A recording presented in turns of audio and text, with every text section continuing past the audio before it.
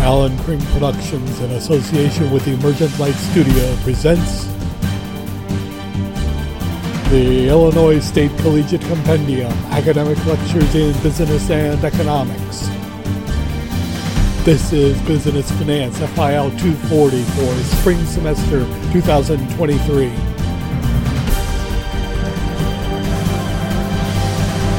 Today, the component costs of capital. This is definitely a mathy lecture, and the best thing you can do for yourself is to just stick to the formulas and don't ask a lot of why questions, not at this early hour.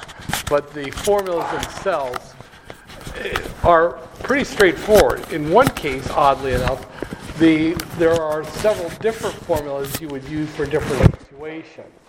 But I'll get to that in a minute here. First, quick look at the numbers. And there we go. An odd day. It was just a grouchy day. The Dow was up.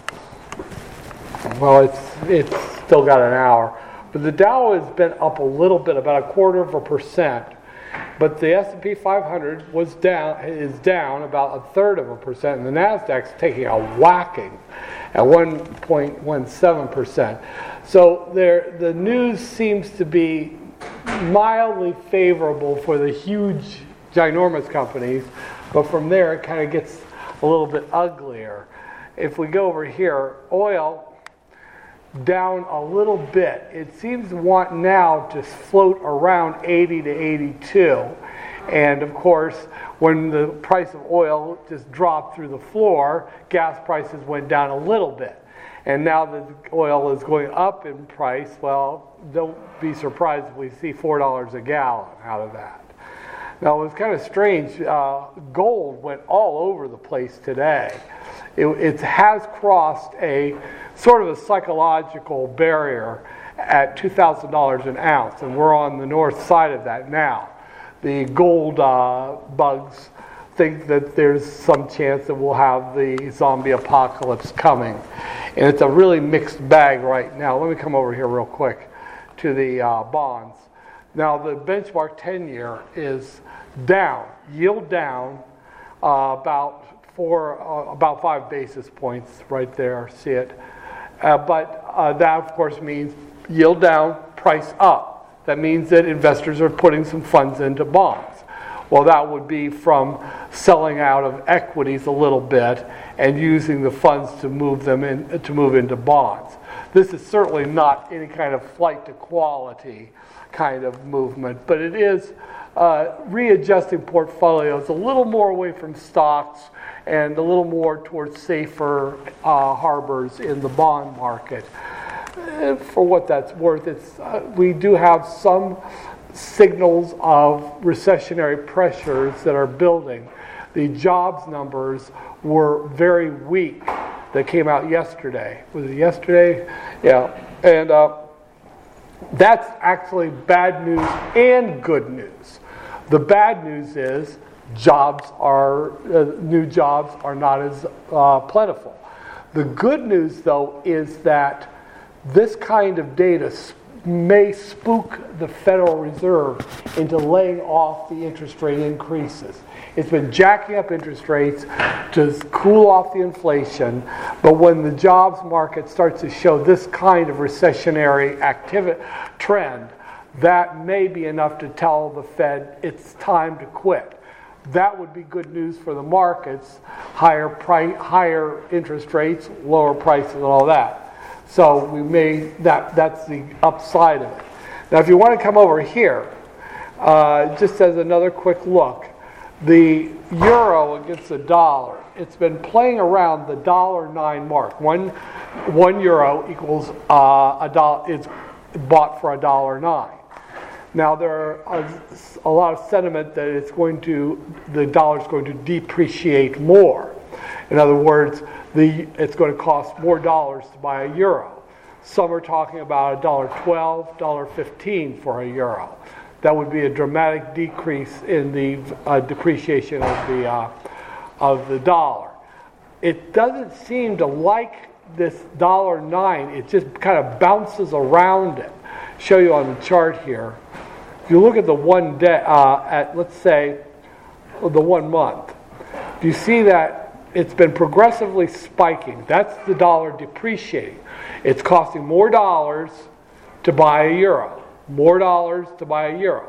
But it's had kind of a cyclical, it gets up there to $1.08, $1.09, and then it gets spooked away.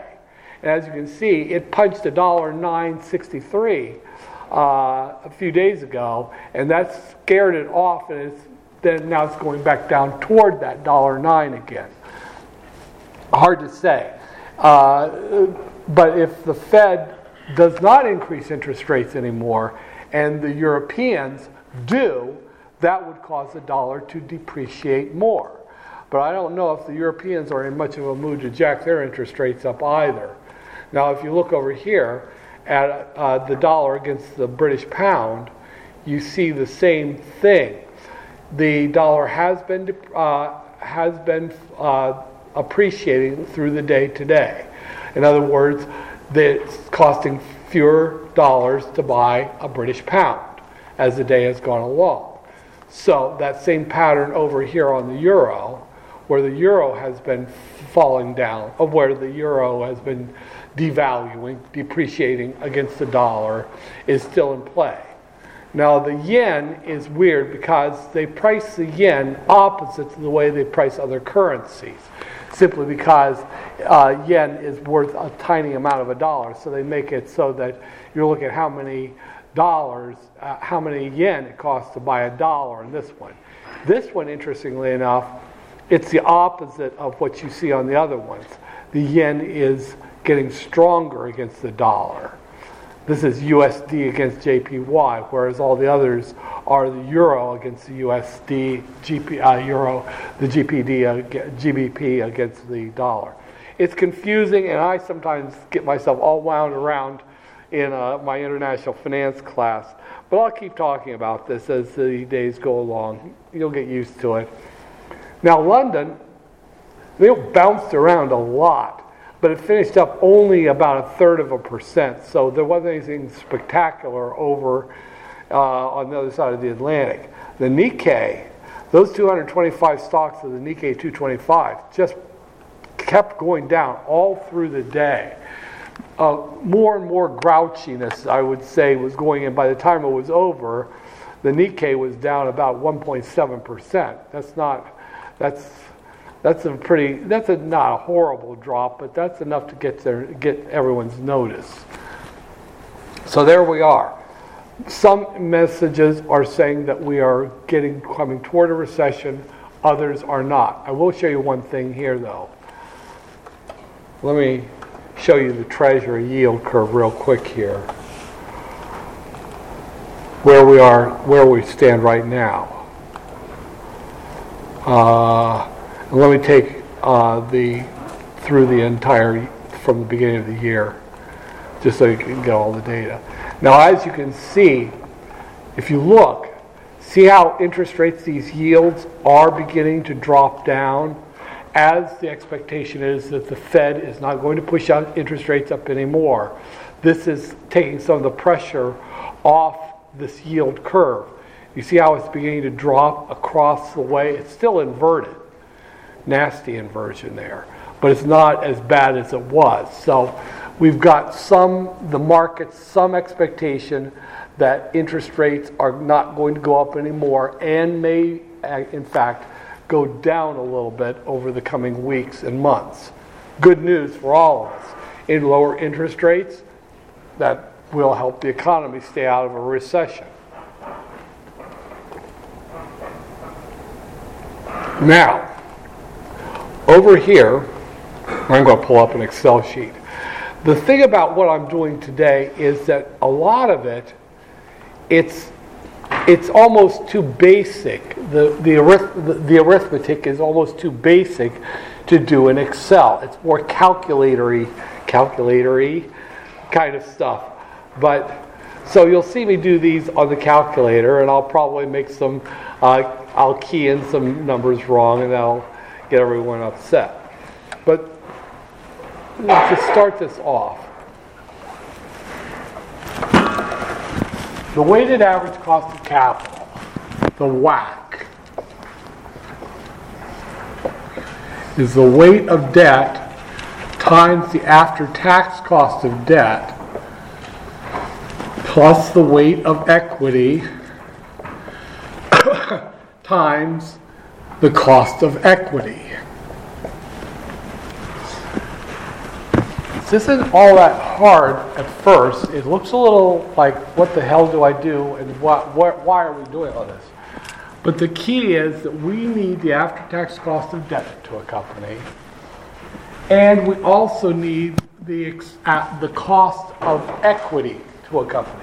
Now here's where the problem comes in a little bit, because there are actually several different kinds of equity.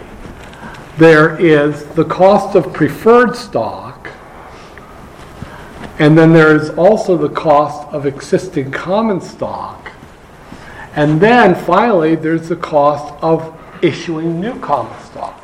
New common stock is actually more expensive than existing common stock. Now the book uses a word, a term that is unfortunate, but it's difficult to find another word for it. Think of this R sub S as, for lack of a better term, the cost of the retained earnings the company has.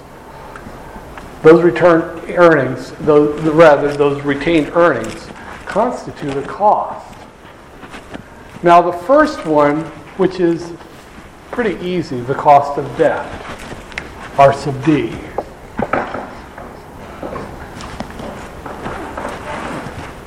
And then the after-tax would be 1 minus the tax rate, because the interest is tax deductible.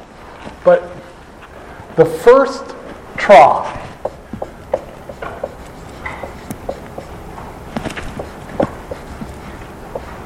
just use the coupon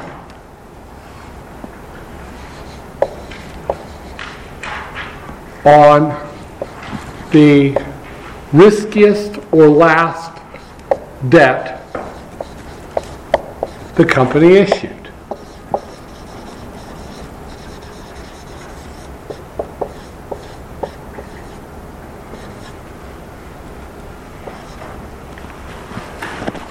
I mean, that's the cost.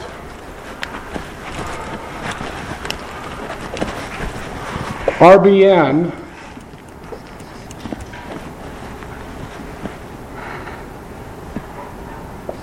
junior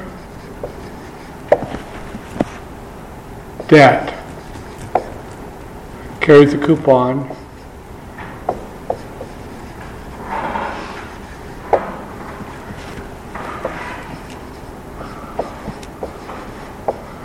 of 8%.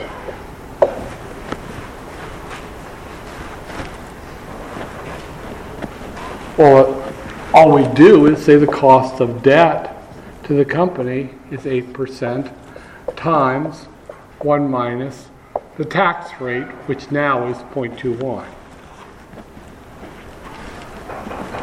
This is after taxes.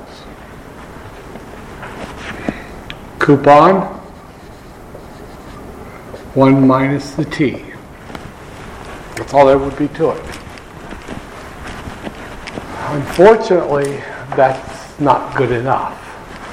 I get that cranked up here, 8% times 0.79,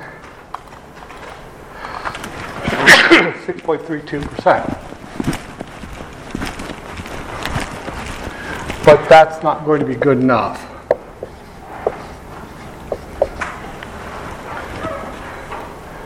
Because the market said 8% was what they required, lenders required, at the time that debt was issued.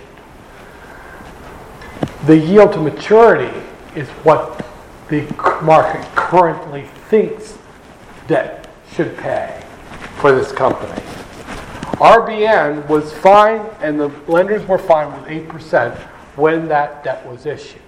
However, the price, remember last week or over the past few weeks, we've done bond calculations. Price goes down, yield goes up. price goes up, yield goes down. The market is in a constant state of deciding what the next debt. If the company RBN went out there right now and borrowed, it would not borrow at 8%. It would borrow at the yield to maturity, what the market currently requires of debt. So we would have to look, instead of the coupon, we'd have to look at the yield to maturity. Let's say that right now, the yield to maturity on RBN debt, on this debt, this 8% debt, the actual YTM is 8.40%. So if the company goes out and borrows more money, it's going to pay 8.4%. So this means that the R sub D AT is not 8% times 1 minus 0.2 times 1 minus 0.21. It is 8.40% times 1 minus 0.21.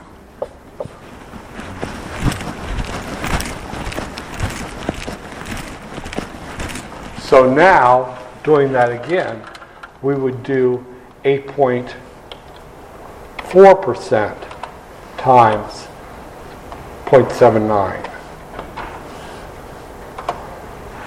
6.636.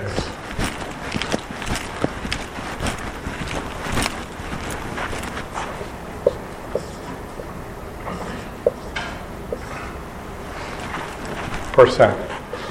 That's the one that we would need to use, is the yield to maturity on the debt.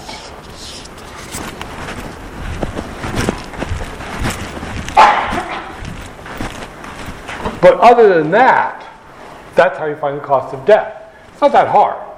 And on a test, I'd say, well, the yield to maturity is, or something like that, and the tax rate is, so it's not hard to calculate the cost of after-tax cost of debt. The pain in the ass comes with the cost of equity. Before I do that,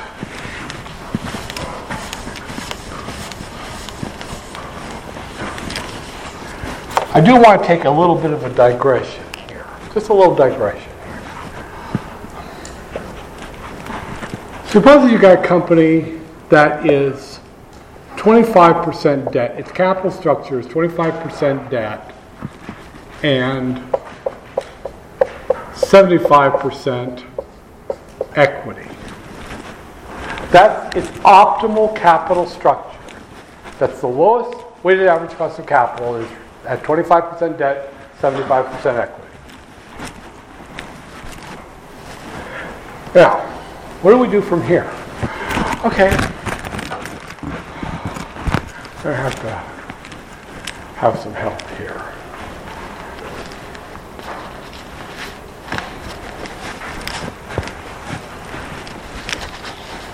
You are the treasurer of my company. You have all the retained earnings. Now, there's more than this. You've got plenty more than this. But that's, how much is that?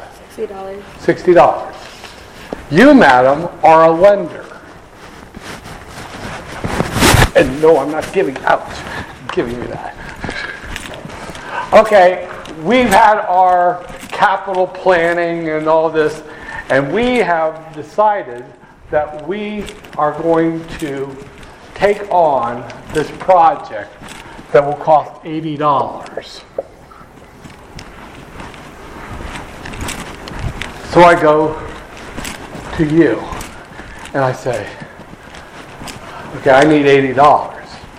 Now you've got enough for that, but you say, no, fat boy, I'm not going to give you $80. Why not? Because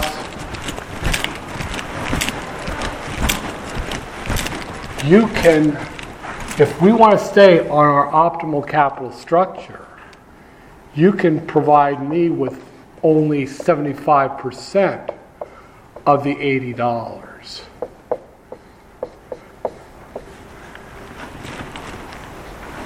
And then I have to go to you for the $20 because 25% of $80 is $20.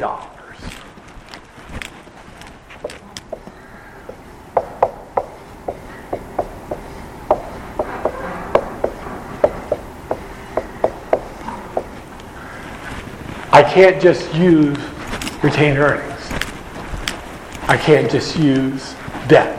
I have to keep them in exactly the same balance that is my optimal capital structure. Otherwise, I no longer am at my optimal capital structure. If I took all of the 80 from you, that would make the company have too much equity. And if I took all of the money from you, that would mean the company would have more debt than was optimal. You follow the idea? Okay, I need my money back. You're giving it back too easily. Yeah. Okay, here. So I want you to keep that in mind, and I'll emphasize this next week again. And also, if you didn't have enough for $60, what I have to do is I still need to maintain 75% equity, so I would have to go out and sell new common stock to get the rest of the $60. So if you had only 50, I need 60 of equity, so I would have to go out and sell $10 worth of common stock to get the rest of it as equity.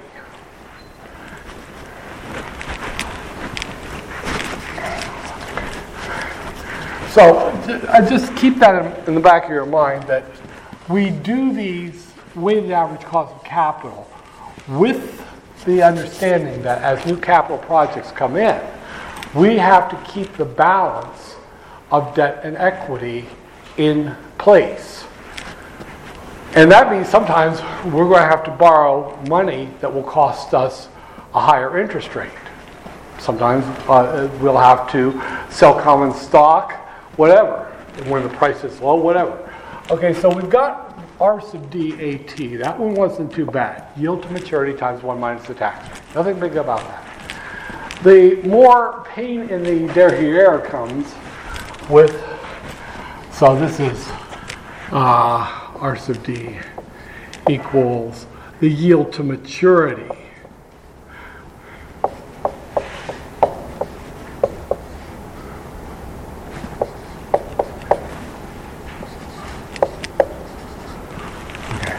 Okay, preferred stock isn't too bad.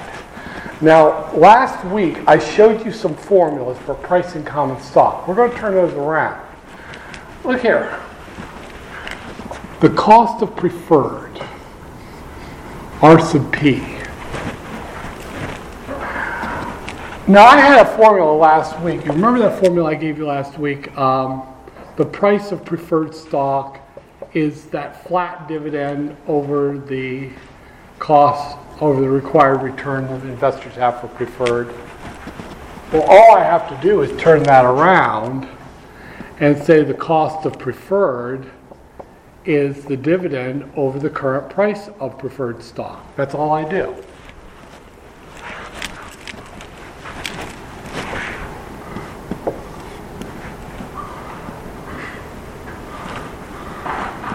RVB 2.8%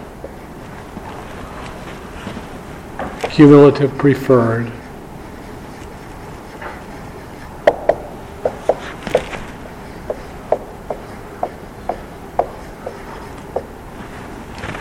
par value $60 per share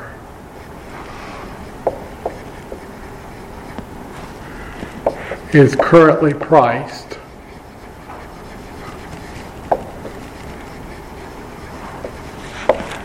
at $52.50 per share. RVB 2.8% cumulative preferred, par value $60 per share, is currently priced at $52.50 per share.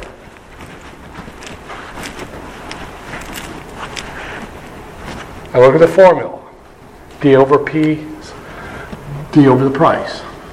Step 1, calculate the dividend, which would be 0.028 times 60,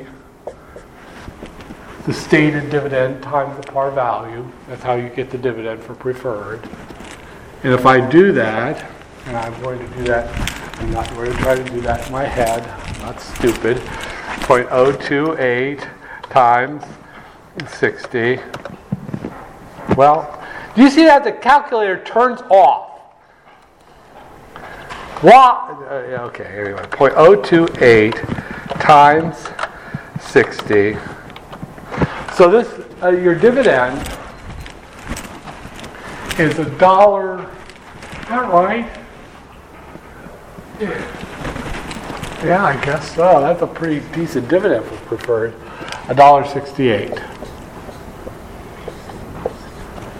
Okay, I got the dividend, and I was told the price. So, step 2, the required return to the cost of preferred stock is $1.68, the dividend, divided by the current market price, $52.50. R sub P equals 1.68 divided by the market price of $52. So I just take this number I got right here and divide it by 52.50. 3.2%. That's all you do to get the cost of preferred. 3.2%.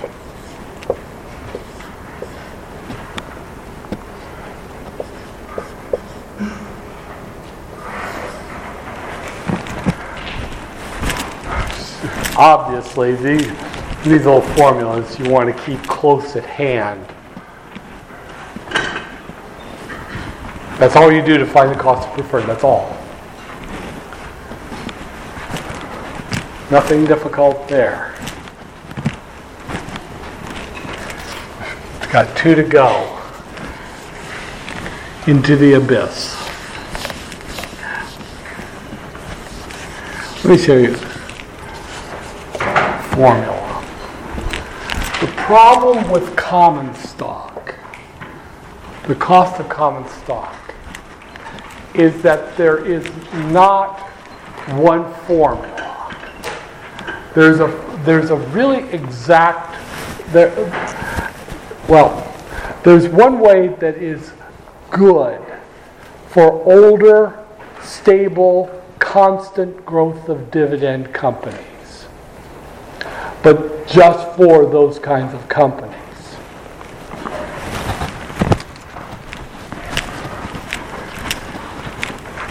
Last week I showed you a formula. The price of common stock would equal the current intrinsic price value would be D1 over the market's expected return minus the growth rate. Old companies. Now remember the dividend D1, you have to take the current dividend and grow it one period. Now remember I told you I could give you the company just paid a dividend and you grow it one period. But if I said the company next year will pay a dividend, then you've already got the D1. Just remember that. But I can turn this formula around. A little bit of algebra here, and I can find that the cost of common stock to a company is going to be the dividend next period divided by the current price of the stock plus the growth rate. So I've got a formula. This would work only for a company that had constant growth dividends, but it's better than nothing. RVB just paid a dividend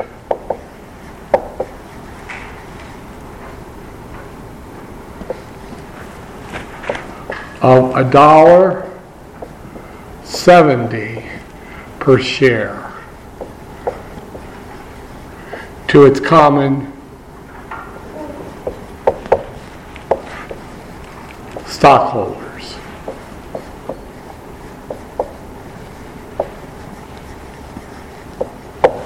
RVB just paid a dividend of $1.70 per share to its common stockholders.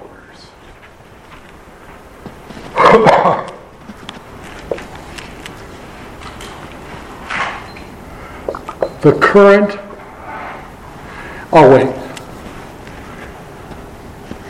and that dividend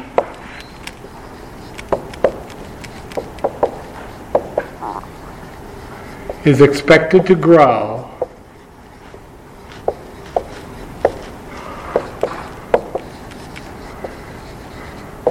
at 3%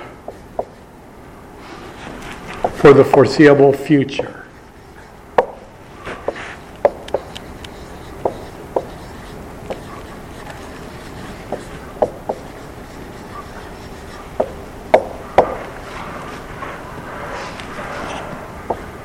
RVB common is currently priced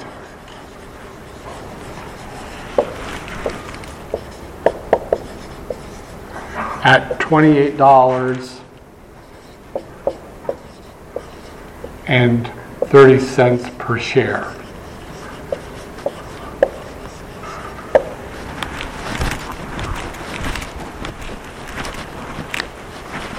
I'll let you write that down.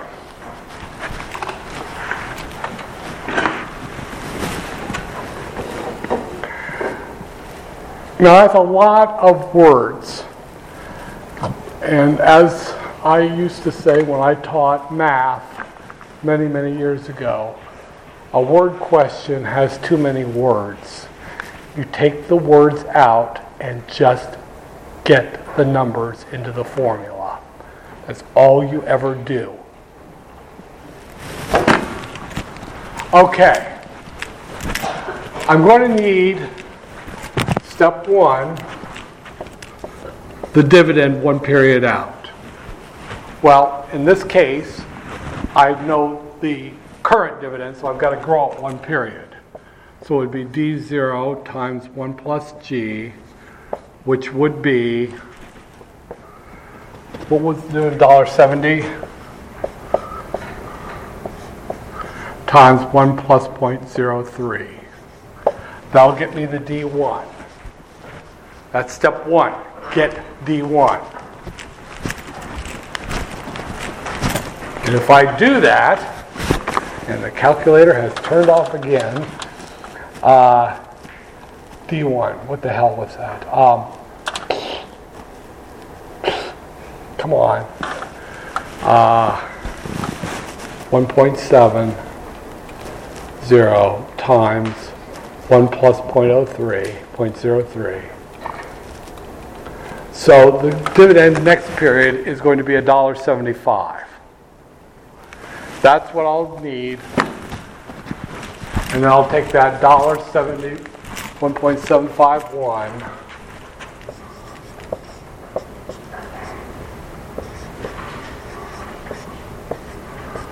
Divided by the current price, which is $28.30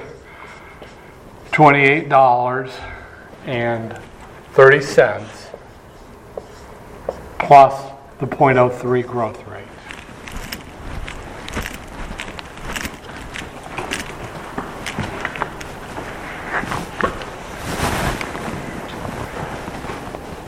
So I'll say divided by the $28.30 plus the growth rate. 9.187%.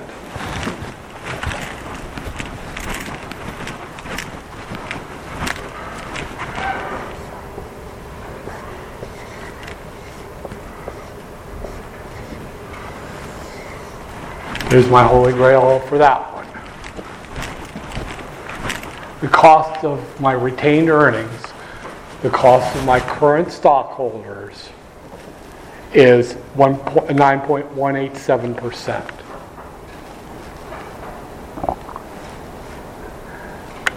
Stay frosty when you do these. Just crank through the formula. Now, here is the issue with common stock. Not all companies have a constant growth rate dividend.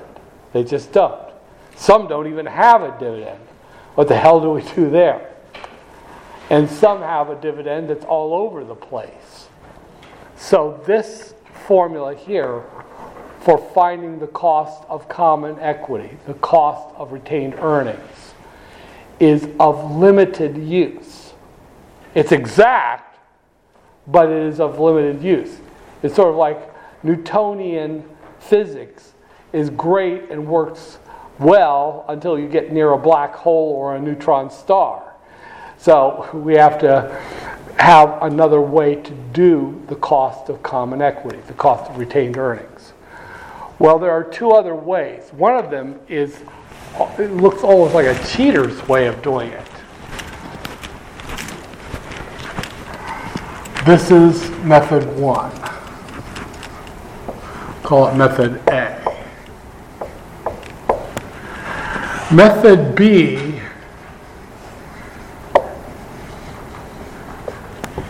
use the cap M. Remember I showed you that the expected return to a stock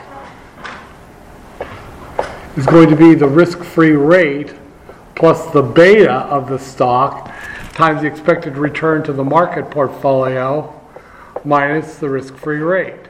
That's the cap M. That's an RS. That's the cost of equity.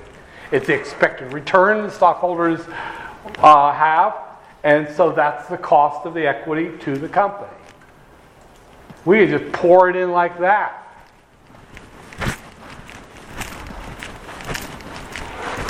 So I could do one with RVB. We could get, if it didn't have dividends or anything like that, we could still, let's say RVB has a beta of 1.20. The current expected return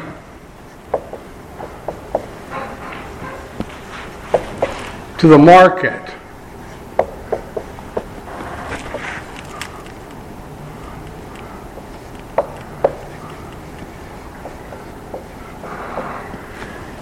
is 10.5%, and the risk-free rate right now,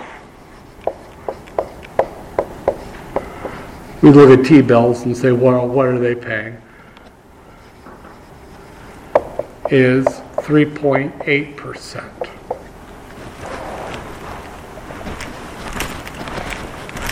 Well, that's all the information we need. So we could do this, use the cap M, and get it. We would have 80% plus 1.20 times what? 10.5% minus 3.8%.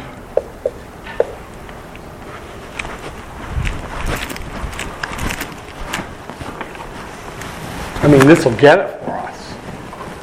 You might even be thinking, well, why would I use that more complicated formula if I could use the cap M? Actually, you'd probably try, if you could use the first one, then you'd use that one and also look at what came out of cap M and maybe take the average of the two. But in this case, what have I got here? 3.8 plus, open parenthesis, 10.5 minus 3.8.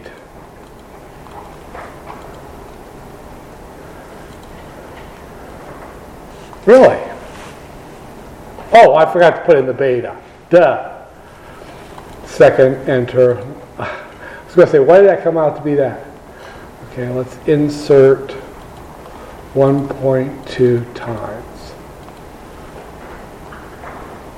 Okay. 11.84%.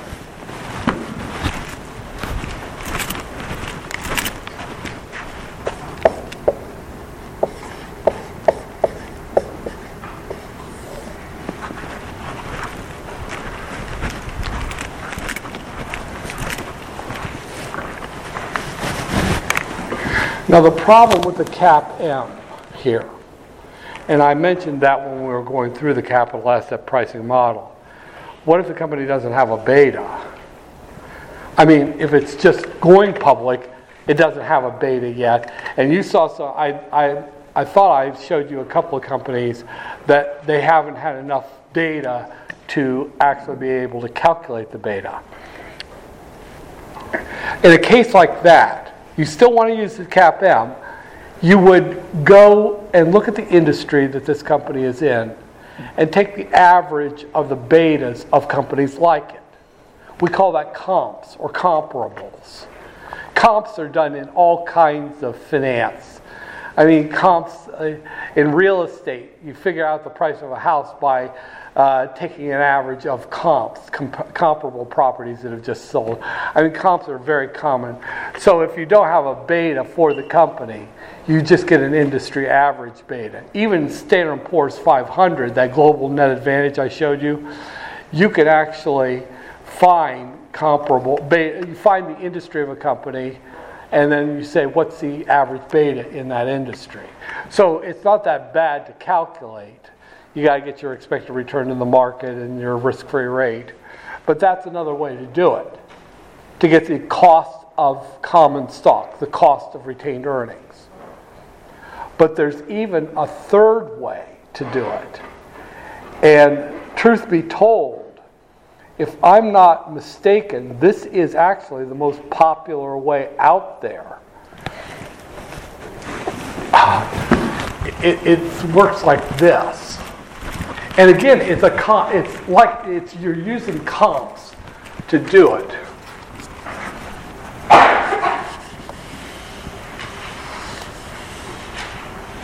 RVB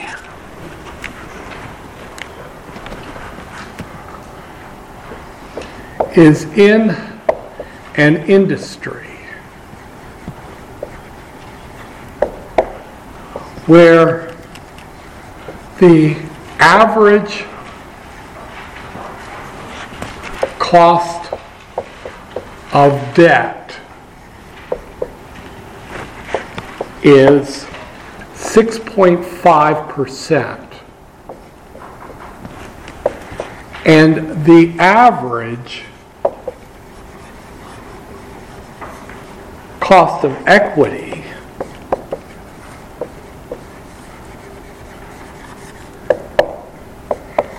is 17.2%.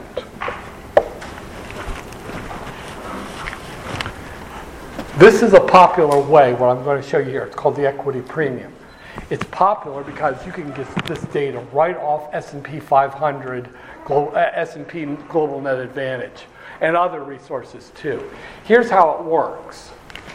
The industry, this is the industry. The equity premium in this industry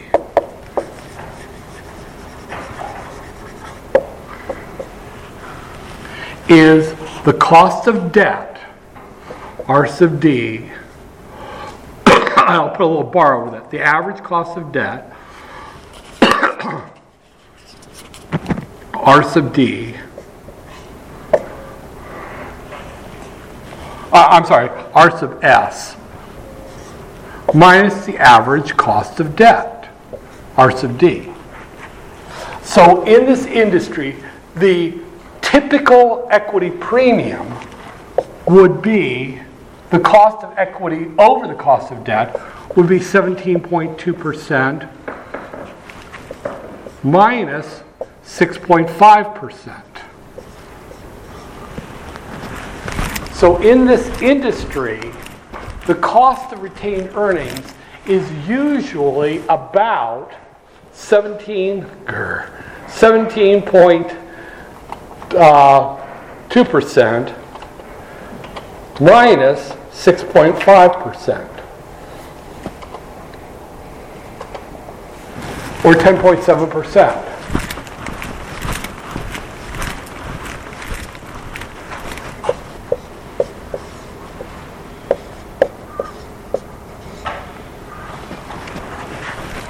Okay, how do we use that? RVB just issued some debt.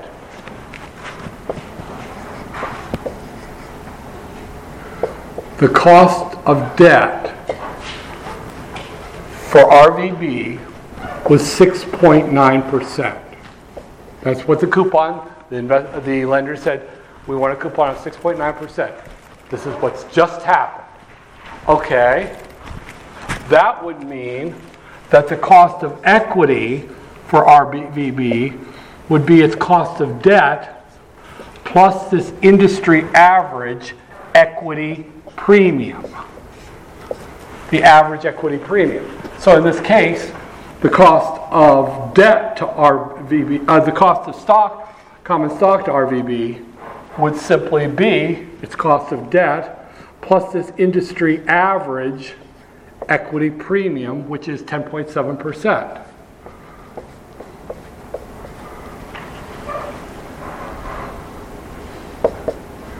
Which would be 17.6%. That would be, I mean, it's kind of like a brute force approach, but it's very popular. As a matter of fact, if I'm not mistaken, you can even find equity premiums by industry. In other words, how much equity typically costs over debt for a number of industries. So it's not that unusual to have to use this method. In a way, it's not as precise as the first or the second method. But again, it's pretty straightforward and easy, and it is quite popular out there in the real world to do that. Those are the three methods. The constant growth dividend method for older, stable growth companies. The CAPM method, if you have a beta or you can get an industry average beta. And then this equity premium method. Those are the three different methods out there that are floating around. But one way or the other, I want you to notice something, and it's very evident in the first one, that constant growth of equity. You also see it in the cost of preferred. Do you see how, as the price of the stock, the market price goes down, the cost of equity goes up? If the price of the stock goes up, the cost of equity goes down. Do you see it? The market price is always the denominator. Well, that's an interesting thing right there. Because a lot of companies, this was especially true when I was consulting. I'd say, well, our stock price is going down. And they'd say, well, so what? We don't care. Who would care about that? Well, what it's doing is it's creating a fever in the company. The cost of equity is going up as that price falls. That is incentive for the company to try to keep the price from going down. If you think about a current example like Tesla, where the price of the stock collapsed by what, 2/3 or something like that? That means that just over a period of a few days, the cost of equity went through the roof, and therefore the weighted average cost of capital for the company went through the roof. The market came to bear on the company. The same is true of other companies, where their price just drops to the floor, just immediately the weighted average cost of capital of the company has gone through the roof as a result. But there's another thing, and you can see it there in that the constant growth model the best. Do you see that as a company grows faster, its cost of equity increases? See that plus G there on the end? And even in the D1, 1 plus G, growth actually creates higher equity cost for a company. That's why it's not wonderful for a company to grow and grow and grow. You want it to slow down. Because if it just keeps that up, its cost of equity just keeps getting worse and worse. And that's because you've created, the company has created an expectation of growth. And when it doesn't achieve it, all of the shareholders start selling that stock fast. And of course that drops the price, which increases the cost of equity. So there's something to growth. I mean, you, madam, are my daughter. When you were 6 years old, well, her shoe size has gone from a 4 to a 5. Isn't that wonderful? When she was 12 and her shoe size went from a 10 to a 14, damn, are we going to use you for the rowboat? That's the whole point. And then it stopped growing. We got to take you to the doctor. Something's wrong. It stopped growing. You see the idea there? It's kind of a complicated thing, but growth is great until it gets to be too much. And price going down is, the company does, well, so what? We're still operating, the lights are on and all. But it's creating a fever in the company, a slow burn by that stock price doing that. So, now, the cost of new equity. I'll give you here it is. You see, if a company's stock is selling at a price of $50, D1 over 50 plus G. But if you go out and sell new equity, you're not going to get $50 a share. The brokers that sell it are going to extract a float. You get stated as a percentage, 8%.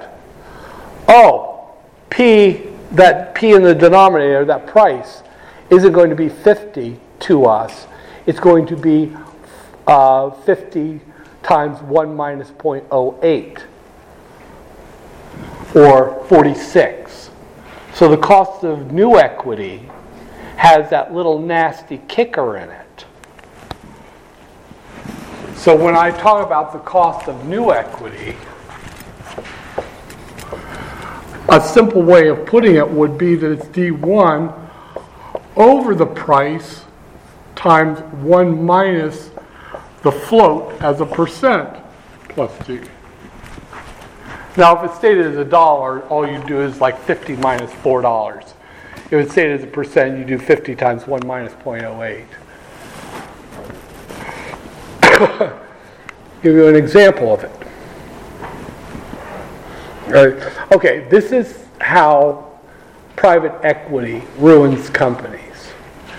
Many years ago, when I was a consultant and I was working with rainmakers, we had an invitation to speak with a fellow who was he had a trailer in the back lot of the Atlanta airport. Back then, there weren't these corridors and all that. You could walk around, drive around the tarmac and all that. But he was in a trailer, and we went to meet him, the two young men and I, and he told us his story. He had all of these stacks of paper bound up and books all over this mess of a trailer he had back there. And his idea was he was going to acquire jets from a bankrupt airline, and he was going to take out the seats and he was going to turn it into a service that would take packages around the country. Packages from the United States Postal Service, from DHL, from UPS. It was very radical at the time. He would be a third-party delivery service from one airport to another. You bring it to me at, let's say, Dallas, Fort Worth, and I would have it on one of my planes that was going into the hub at O'Hare, that kind of thing. And he had all of the FAA approvals to do this. That was what all this paperwork was about. And he needed $5 million. We listened to his story for an hour or so. Very strange, kind of older man, white hair, just these fierce blue eyes, smoked a terrible cigar. And he wanted $5 million. And we said, we can do this. And we said, it'll take us a week to get $7 million together for you, and then you'll have your money. And he said, no, it was $5 million. I said, yeah, $7 million. You get 5, we get 2. Oh, he just pissed himself raw, threw us out. So we had it all planned. We had parked a well away from him, and we just thanked him and walked out. And one of the two boys waited behind so this guy could catch up with him. And he said, "Please stop. We got it. We'll work on it." And so, we played the game, and finally we said, "Okay, $6.5 million. That's the last we do." And he took it. Sure. So that was the deal. You see, the float, he was going to get $5 billion. $5 million was what he was going to get to do this. But he was on the hook. We were the owners. He was owed us. His total owner's equity had gone up to $6.5 million. That's float from hell. That's how private equity works. They'll get you your money, but they'll take such a massive stake, you won't get what you will be on the hook for as far as owner's equity goes is a lot more than what you actually have to work with. And that's why most of these companies that do this, they fall apart after a couple of years. The cost of equity is through the frickin' roof on them. And eventually they buckle under the strain. But that's okay for the private equity because it's already got its money, and it was the ones who owned the debt anyway. So just seize the assets, liquidate them, and move on with our lives to the next meal. But that's that. Now let me show you in Excel just a simple kind of example of how you do this in practice. Okay, what I'm going to do in Excel is I'm going to put type of capital, the component. And I'm going to say the market value. Now we always want to look at market values.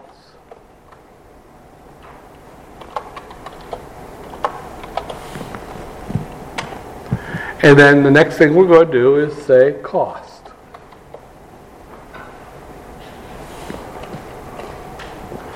And then we're going to get the weight.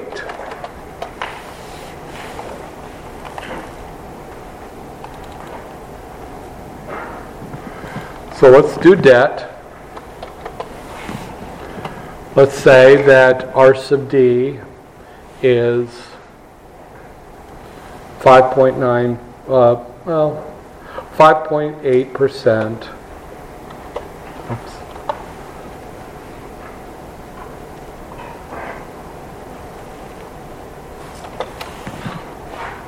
Oh, market value. I'm sorry. Let's say they have $8 million in market value of debt. And the cost of the debt, let's say 6.8% times 1 minus the tax rate. Remember, you have to do after tax cost. Let's say that their preferred stock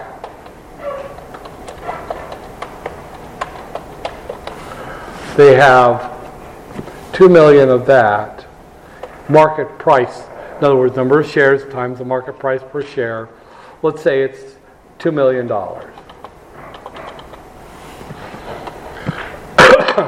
And the cost of that, let's say, is 5.1%. Now, common stock.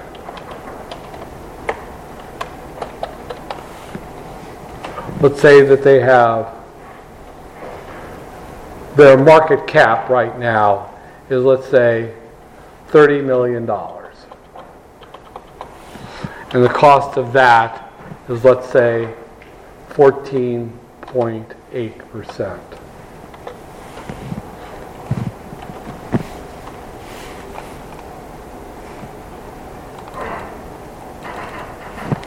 Should have done that as the equals.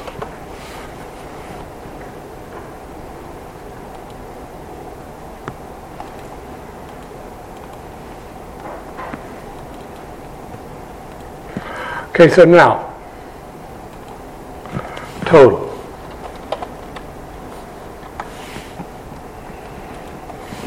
Just add these up.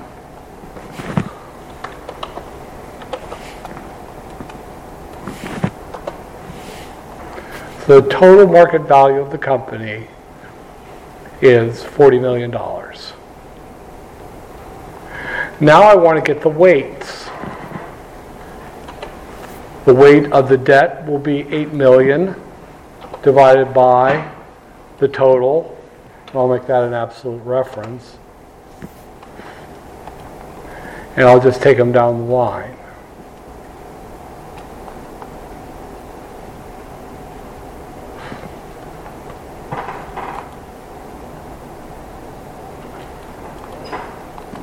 Okay, ready? Now, the weighted average cost of capital. I don't know if you've seen this yet. It would be this times this, plus this times this, plus this times this. Just whack. Now there's no new in here because this is just, they're not trying to raise new capital. So the way you do this equals some product.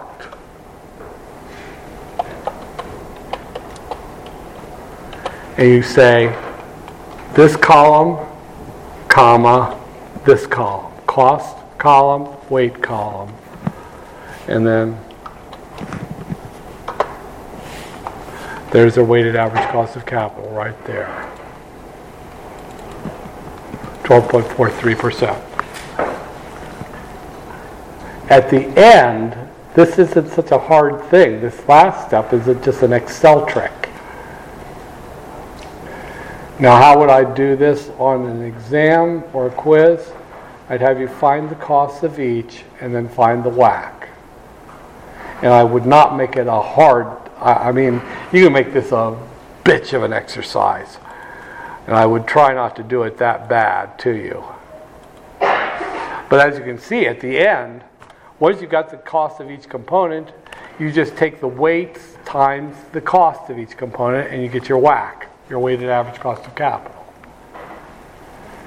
Doesn't look, in its pieces, this isn't too bad, but in its cumulative, it can break your will to live. Excuse me. And it's a major thing. So on an exam, you've got to figure that I'm not going to make it a monster because then you wouldn't have time for other questions. But in the homework, maybe a quiz, yeah. So you'll have a quiz on Wednesday of next week, and on Wednesday, and this will be kind of what it'll be about.